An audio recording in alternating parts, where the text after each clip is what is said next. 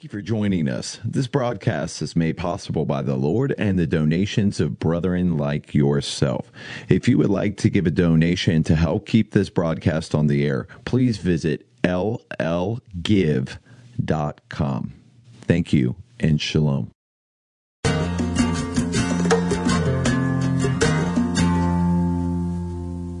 Shalom, everyone. I'm Monte Judah with Lion and Lamb Ministries, and I again want to welcome you to our program. We're in a study of the Gospel of Matthew, and we're in the midst of the study, and if you would, please join me in chapter 9, right toward the end. We are at verse 35, and just a few verses to complete the chapter. It says, "And Yeshua was going about all the cities and villages, teaching in their synagogues, and proclaiming the gospel of the kingdom, and healing every kind of disease and every kind of sickness. And seeing the multitudes, he felt compassion for them, because they were distressed and downcast like sheep without a shepherd. And he said to his disciples, The harvest is plentiful, but the workers are few. Therefore beseech the Lord of the harvest to send out workers into his harvest." Now, in the previous programs, we've talked about the different ways that Yeshua was doing miracles. In the most recent program, we talked about how some of the miracles that he did was really based on the faith of the person, that they had very strong faith in the person, and the Lord would do it with them and then announce to them, your faith has done this. And this was tremendous and testimony as to what was taking place, the things that were happening. But not everybody was agreeing with it. Not everybody liked that. And in fact, the religious leaders and the Pharisees began to reject it, thinking that because he cast out demons, that he himself was filled with demons, and they would say all spurious, negative things against him. And by the way, one of the things I was sharing with people is you do the work of the ministry. Not everybody's going to like what you have to say. And they're not going to like the results. They're not going to like the way the people respond to you and so forth. And they're going to accuse you of all manner of things. They did it with the Messiah. They're going to do it with you. It's just part of what happens. So the conclusion here is that Yeshua is going out and ministering, and he's noting that the people are really in distress. They really need a shepherd. They need someone to spiritually come and encourage them to do that. That's the work of the ministry. And he's encouraging the disciples that that's the work they're going to be doing. They are going to be going out into the harvest and gathering in the good grain for the kingdom, the people, and that they're going to be ministering to a lot of people that will be like in the same situation that Yeshua was seeing there with them as well. All right, that brings us to chapter 10, and again, the Messiah is still assembling all of his disciples, still giving lessons and teachings. We know that Matthew is now traveling with the Messiah, and he's recording for us. So chapter 10, beginning at verse 1, it says, "And having summoned his 12 disciples, he gave them authority over unclean spirits to cast them out, and to heal every kind of disease and every kind of sickness."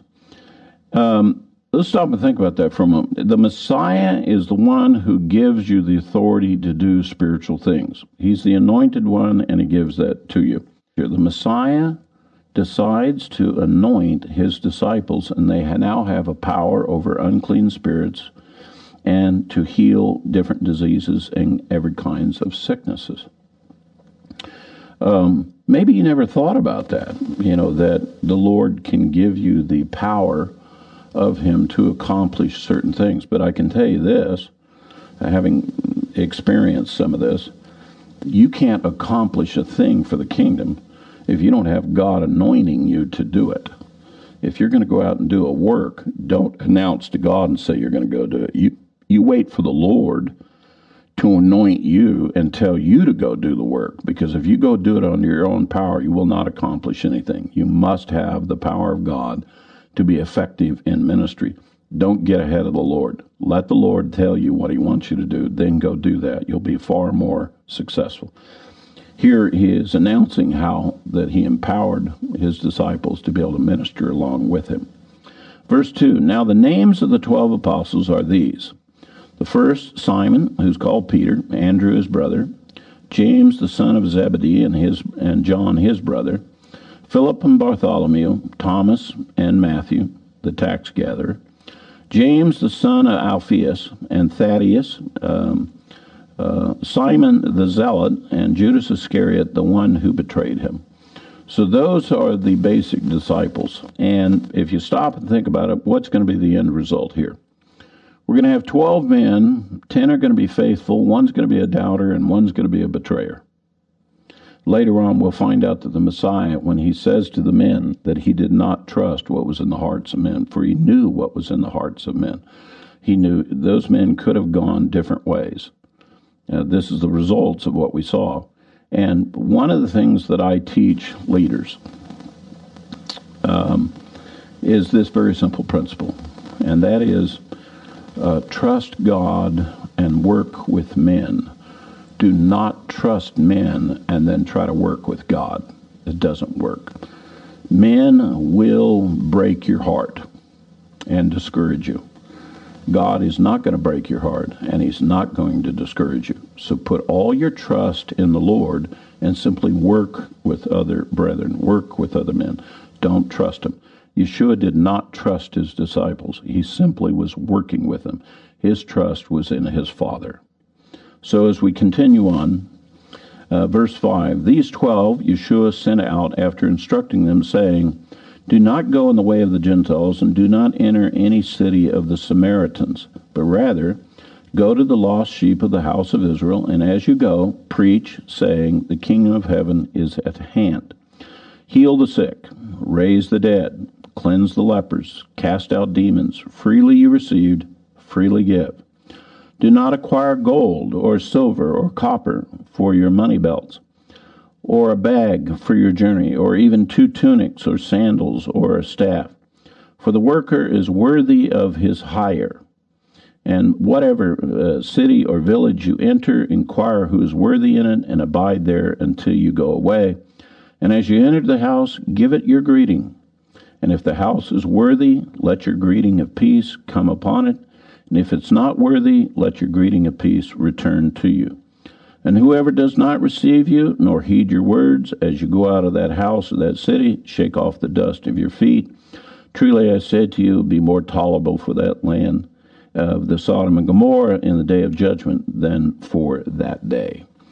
The whole business of ministry is, a lot of people think, I'm a logistics engineer, and a lot of people think logistic, well, I got to have this amount of money, and I got to have these clothes, and I got to do all these things before I can go and do any ministry. But the truth of the matter is, when you go out to minister, it's not based on those things at all. When you go out to minister, it's about the anointing, and it's about your heart and reaching out to the hearts of other people. And I have traveled extensively, and I know the experience of being in homes that received me, and I left my peace there. And I know the experience of being in places where it didn't work out so good, and I picked my peace up and I went on. And whatever's happened in the past, I put it behind me. I move on, because if people reject you in this one place, keep going, because there's people down the road that do want to hear what you have to say and do want to hear the encouragement that you're there to offer. So that's keeping things in balance. And Yeshua is teaching his disciples how to effectively go and minister. Share freely the things of the Lord. Don't worry about all the logistics and so forth. They'll take care of you. By the way, the workman is worthy of his hire. If they give you some food, if they take care of you, receive it graciously. That's the way it's supposed to work. That's the way it's supposed to be when you go to minister. That's how Yeshua went and ministered. That's how he's training his disciples to follow in his footsteps and do the same thing.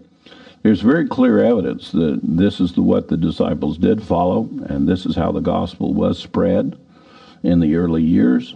It's only after we started building churches that we suddenly shifted gears and didn't follow this particular methodology to go and share the gospel. Who knows what would have happened had we stuck with what the Lord had said and not tried to store up and make for ourselves places and collect gold and other kinds of things to go with it.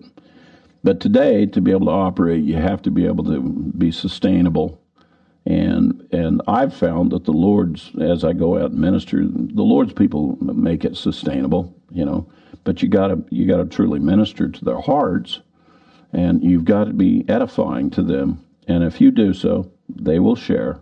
They will take care of you. So you don't have to worry about that stuff. You can just focus in on the good that you can do in the ministry. Verse 16, Behold, I send you out as sheep in the midst of wolves. Therefore be shrewd as serpents and innocent as doves. But beware of men, for they will deliver you up to the courts and scourge you in their synagogues. And you shall even be brought before governors and kings for my sake, as a testimony to them and to the Gentiles. But when they deliver you up, do not become anxious about how or what you will speak, for it shall be given to you in the hour that you are to speak, and for it is not you who will speak, but it is the Spirit of your Father who speaks in you. And brother will deliver up brother to death, and father his child, and children will rise against parents, and cause them to be put to death. And you will be hated by all on account of my name, but it is the one who has endured to the end who will be saved. But whenever they persecute you in this city, flee to the next, for truly I say to you, you shall not finish going through the cities of Israel until the Son of Man comes. Now that last verse kind of put a different spin on everything he'd been saying. It's one thing to say, look, you're going to run into opposition, people are going to object to you, that's one thing. But then it became an ascending order of more difficult. It came into the things about enduring to the end, then you'll be saved. That's the language of the Great Tribulation. In the Great Tribulation, it says, he who endures to the end shall be saved. That's what is the description of the Great Tribulation. So he's using that same language all the way to the Great Tribulation. So he's talking about doing this work of ministry all the way to and including the time known as the Great Tribulation. All right. Verse 24, a disciple is not above his teacher, nor a slave above his master. It is enough for the disciple that he has become of his teacher, and the slave as his master. If they have called the head of the house Beelzebub, how much more will the members of the household? There's a very simple principle. You can only take a person to as far as you are. If you're the master of the house and you train up someone, you can only take him to that level. You can't take him beyond that level. He'll have to go beyond that level on his own with the help of others. And one of the things that the disciples being told is don't get above your master. You can't do it. You can come up to the level with him, but you can't go beyond him. And the principle for us is, well, you just work on coming up to the level of Yeshua as the Messiah. Don't worry about trying to get above him. That was the mistake that Hasatan made. He wanted to be above God, and it got him in all kinds of trouble. Verse 26, Therefore do not fear, for there is nothing covered that will not be revealed, and hidden that will not be known. What I tell you in the darkness, speak in the light, and what you hear whispered in your ear, proclaim upon the housetops. And do not fear those who kill the body, but are unable to kill the soul. But rather fear him who is able to destroy both the soul and the body in hell. Are not 2 sparrows sold for a cent, and yet not one of them fall to the ground apart from your Father? The very hairs of your head are numbered. Therefore do not fear, you are more of value than any of the sparrows. Everyone, therefore, who shall confess me before men, I will also confess him before my Father who is in heaven. But whoever shall deny me before men, I will also deny them before my Father who is in heaven. This is kind of a standard thing that comes with being a disciple.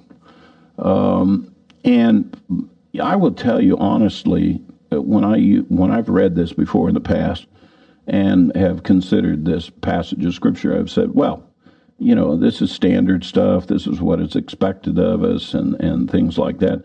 But I've never really been challenged by the idea, will I deny the Lord or will I confess him? I've been in very pleasant places with pleasant brethren, and it wasn't that difficult to stand up and confess the Lord. Well, consider with me for a moment. What if you enter into an environment where believers are being oppressed, where the government doesn't like you and they may start making laws against you, when they start restricting you and they take freedom away from you, and then they suggest to you that, oh, by the way, you need to give up your faith, stop being a Christian, stop being a believer in the God of Israel. What are you going to do then? And while you're saying, well, I don't think that will happen to me, let me just tell you, this has happened multiple times to people all over the world historically, and by the way, it's taking place in the world today. And for you to stand and say, well, that won't reach out and touch me, is very foolish on your part. It is probably coming. And each of us will be tested, and to see if we will confess the Father and confess Him. You might want to reread this passage and ask the Lord to assist you and help you to be able to do this in the day that you're put to the test. Verse 34. Do not think that I came to bring peace on the earth. I did not come to bring peace, but a sword. For I came to set a man against his father, and a daughter against her mother, and a daughter-in-law against her mother-in-law. And a man's enemies will be the members of your own household. He who loves his father or mother more than me is not worthy of me, and he who loves his son or daughter more than me is not worthy of me. And he who does not take his cross and follow after me is not worthy of me. And he who has found his life shall lose it, and those who lose their life for my sake, they shall find it. Very powerful, very, sometimes for some brethren, very difficult to do. But I've seen other instances where somebody stuck to the guns, and they stood up for the Lord.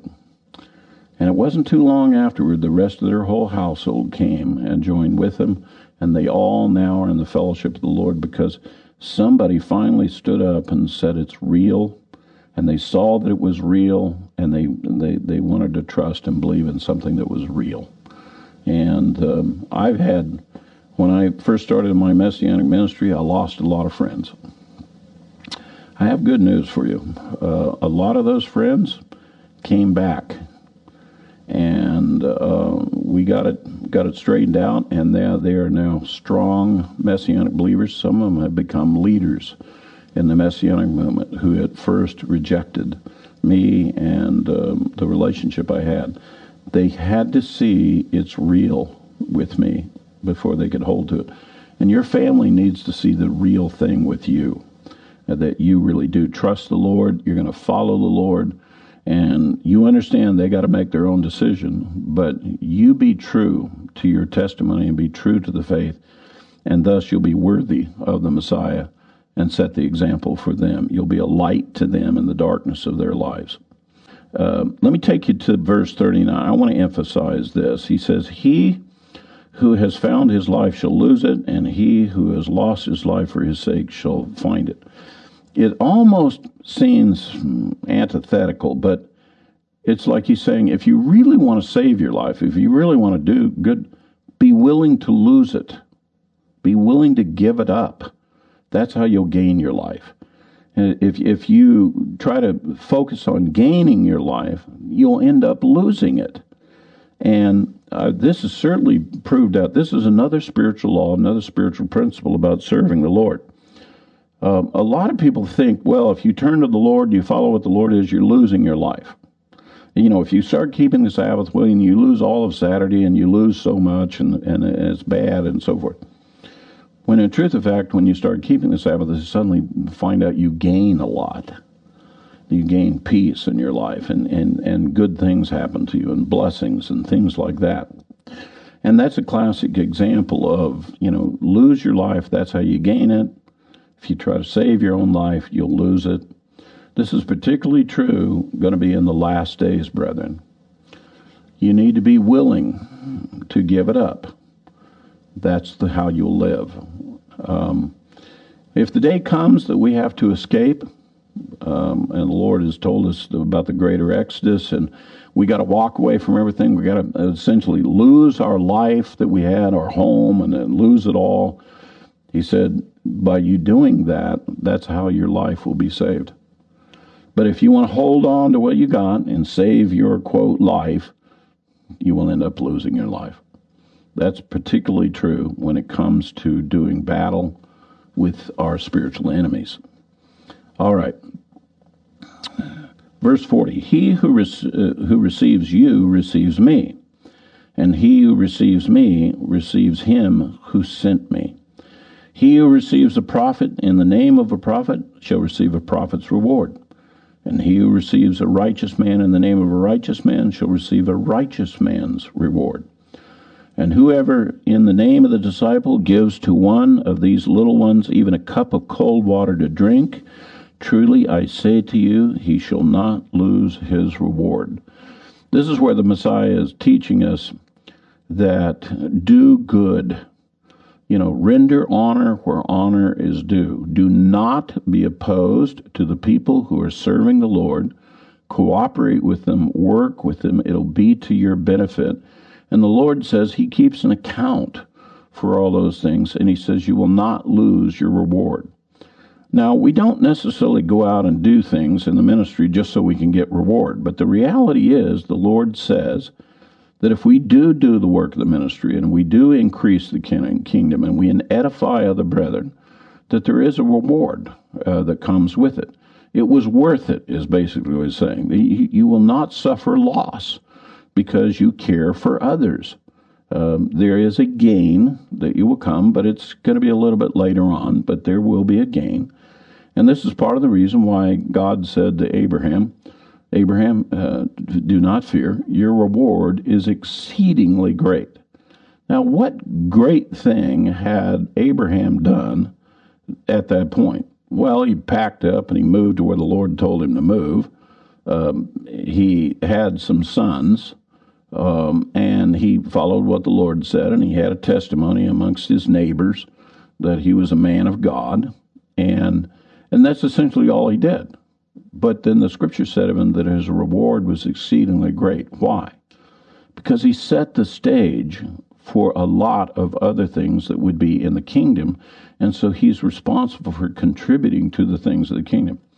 Have you ever considered for a moment that what you do in walking out your faith, the future implications it may have with other people?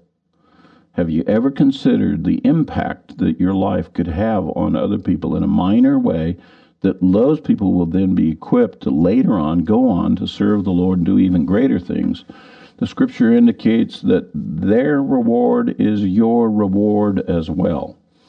I know the Lord says that when he comes back, his reward is before him, but most of us, when we hear that, we think about that, we kind of picture almost a kind of a, forgive the analogy here, a Santa Claus with a big bag in the sleigh. And we look at that situation, we hear about the Lord coming with his reward, and we don't think there's much in the bag for us. We don't think there's going to be too much. There's a bunch of reward for a bunch of other people that we've seen, but probably not for me, not too much in there. You are making a huge mistake. Listen to what the Lord says. If you receive a prophet, you receive a prophet's reward. If you receive a righteous man, you receive a righteous man's reward.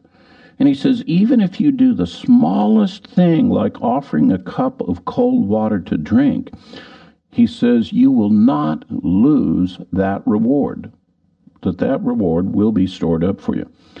Basic discipleship in the Messiah is an understanding that you're offering yourself up and committing yourself to serving the Master. You're going to serve other brethren for the sake of the Master and for the sake of the kingdom. And whatsoever that you lose and that you could have had here in the world by choosing the things of the Lord, that your reward is waiting for you in the kingdom. In other words, you have a choice. You can either find gain and reward here, or you can work toward the kingdom and have your reward stored up and waiting for you when you're in the kingdom eternally. Do you remember what Yeshua said about some of the religious men of his day? And they were doing all manner of things. And he said of them, he said, they have the reward in full here. Meaning, that when they get to the kingdom, there's not going to be any more reward for them. They got it all while they were here.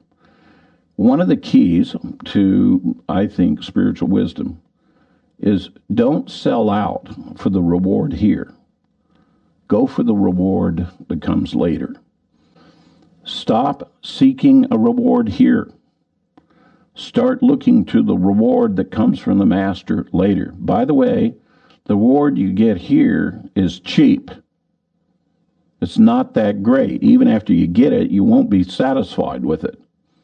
The reward that you get from the master is very good, very great, and you'll be satisfied with it for eternity.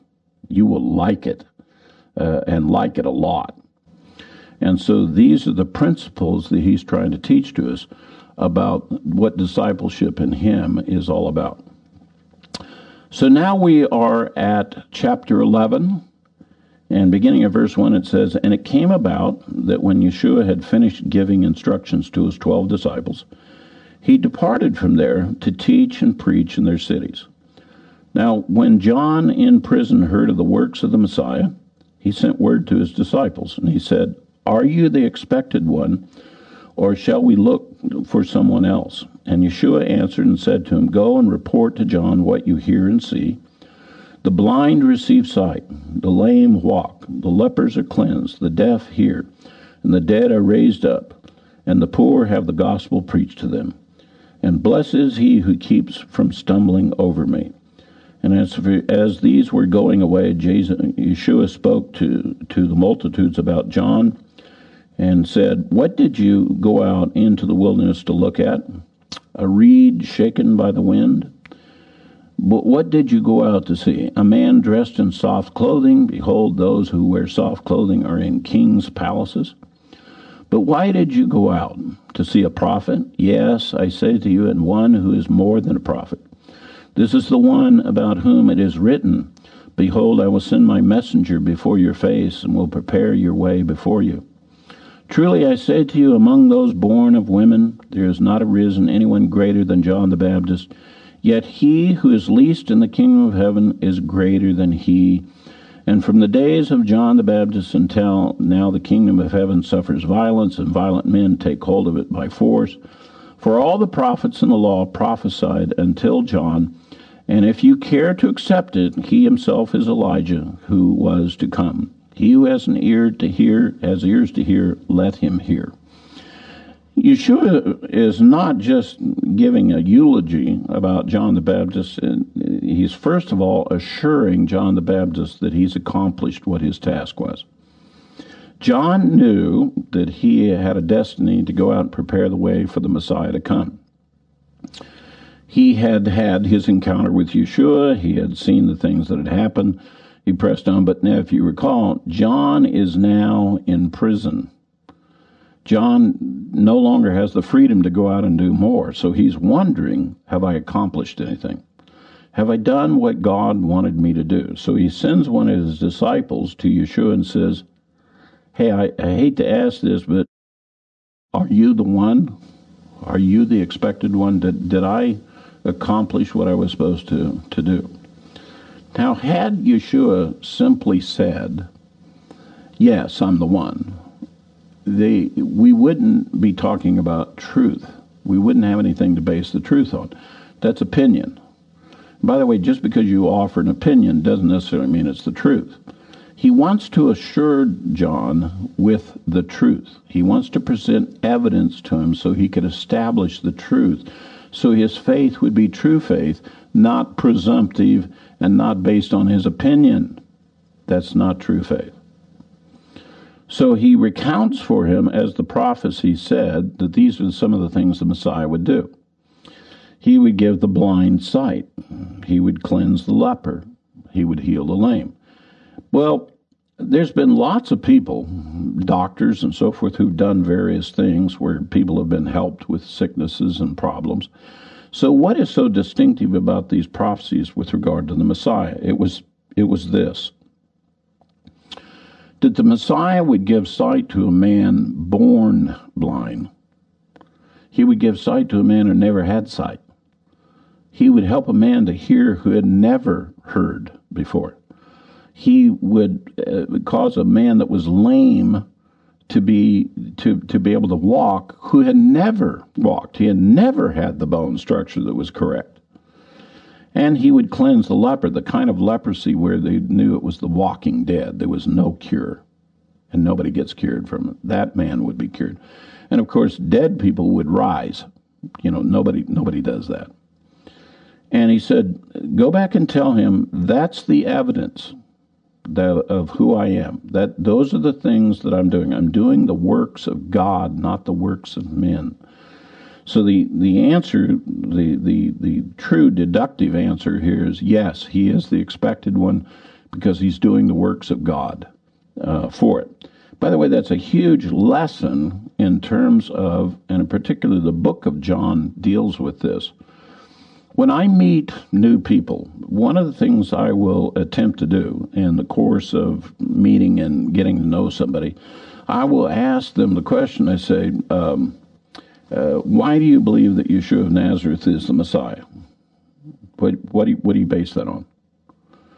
And of course, they will say, well, I just do, I feel it in my heart, and I've had God does things, and he's answered prayers for me and all kinds of things. And I said, excuse me, but those aren't evidences that proves he's the Messiah. Those are presumptions on your part. Those are your opinions. Those are the judgments you made. I'm talking about what is the evidence that you see that he's the Messiah that anybody else could see and they would know he's the Messiah too. Not your personal experience.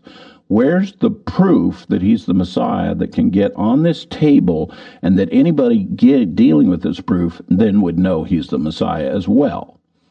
Well, most people have never considered that. I always recount my own personal testimony of when I was young, 7 years old. My maternal grandmother was very devout, and she's the one that taught me how to pray, and that's how I found out about Jesus, and that's how I got to go to church for the first time. I got to go with Grandma. And if you would have asked me in those days, did I believe in Jesus, I would have said, yes, I sure do. And if you would have asked me, well, why do you believe in Jesus, if I would have been able to gather my thoughts and really be kind of self-aware, I would have said, because my grandmother said so. I believe my grandmother. I trust her. She loves me. She would never do any harm to me. And if she says that Jesus is the Messiah, then he is. And that is what is called hearsay. That is not faith. The only faith I had was I believed in my grandma. That's not believing in the Messiah. Later, around the age of 12, I had been around enough preachers that I'd heard them talking about, well, you have to make a decision to choose the Lord. So, I got to thinking about it, and I said, well, I should do that.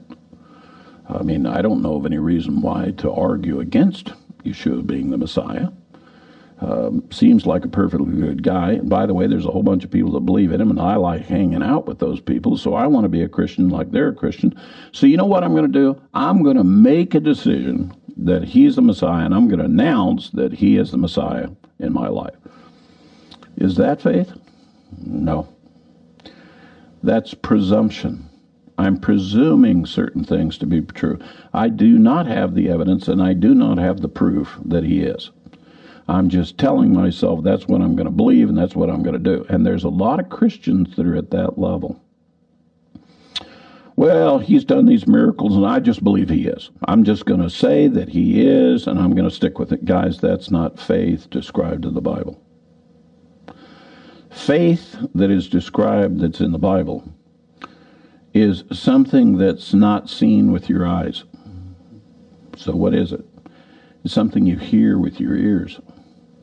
Faith cometh by hearing the Word of God, hearing what God says. What exactly are we listening to that God has said that would cause us to believe in him? Because God has made promises to you. And if you trust him, you'll believe in those promises he gives. So faith comes by hearing the Word of God. That's certainly what happened with Abraham. When Abraham was given the promise from God that he would have a son and that he would have many descendants through that son, it says that Abraham believed God and that his faith was counted for righteousness. And that's what you want. You want to have faith that's counted for righteousness. Now, Yeshua is coming here, and he's teaching exactly the same things, and he's reminding John, look at the evidence. What did God promise? What am I doing? Oh, you're doing what God promised. Therefore, I trusted God. Therefore, this is the proof. It's not my opinion. It's not what other people are saying. I see the evidence. Therefore, my faith is based on evidence. Therefore, my faith is true faith. All right. So when we come back in our next study, we're going to be taking up our study. Let's see. We're going to take up our study at verse 20 of chapter 11. So chapter 11, verse 20. I'll see you in the next program. Shalom, everyone.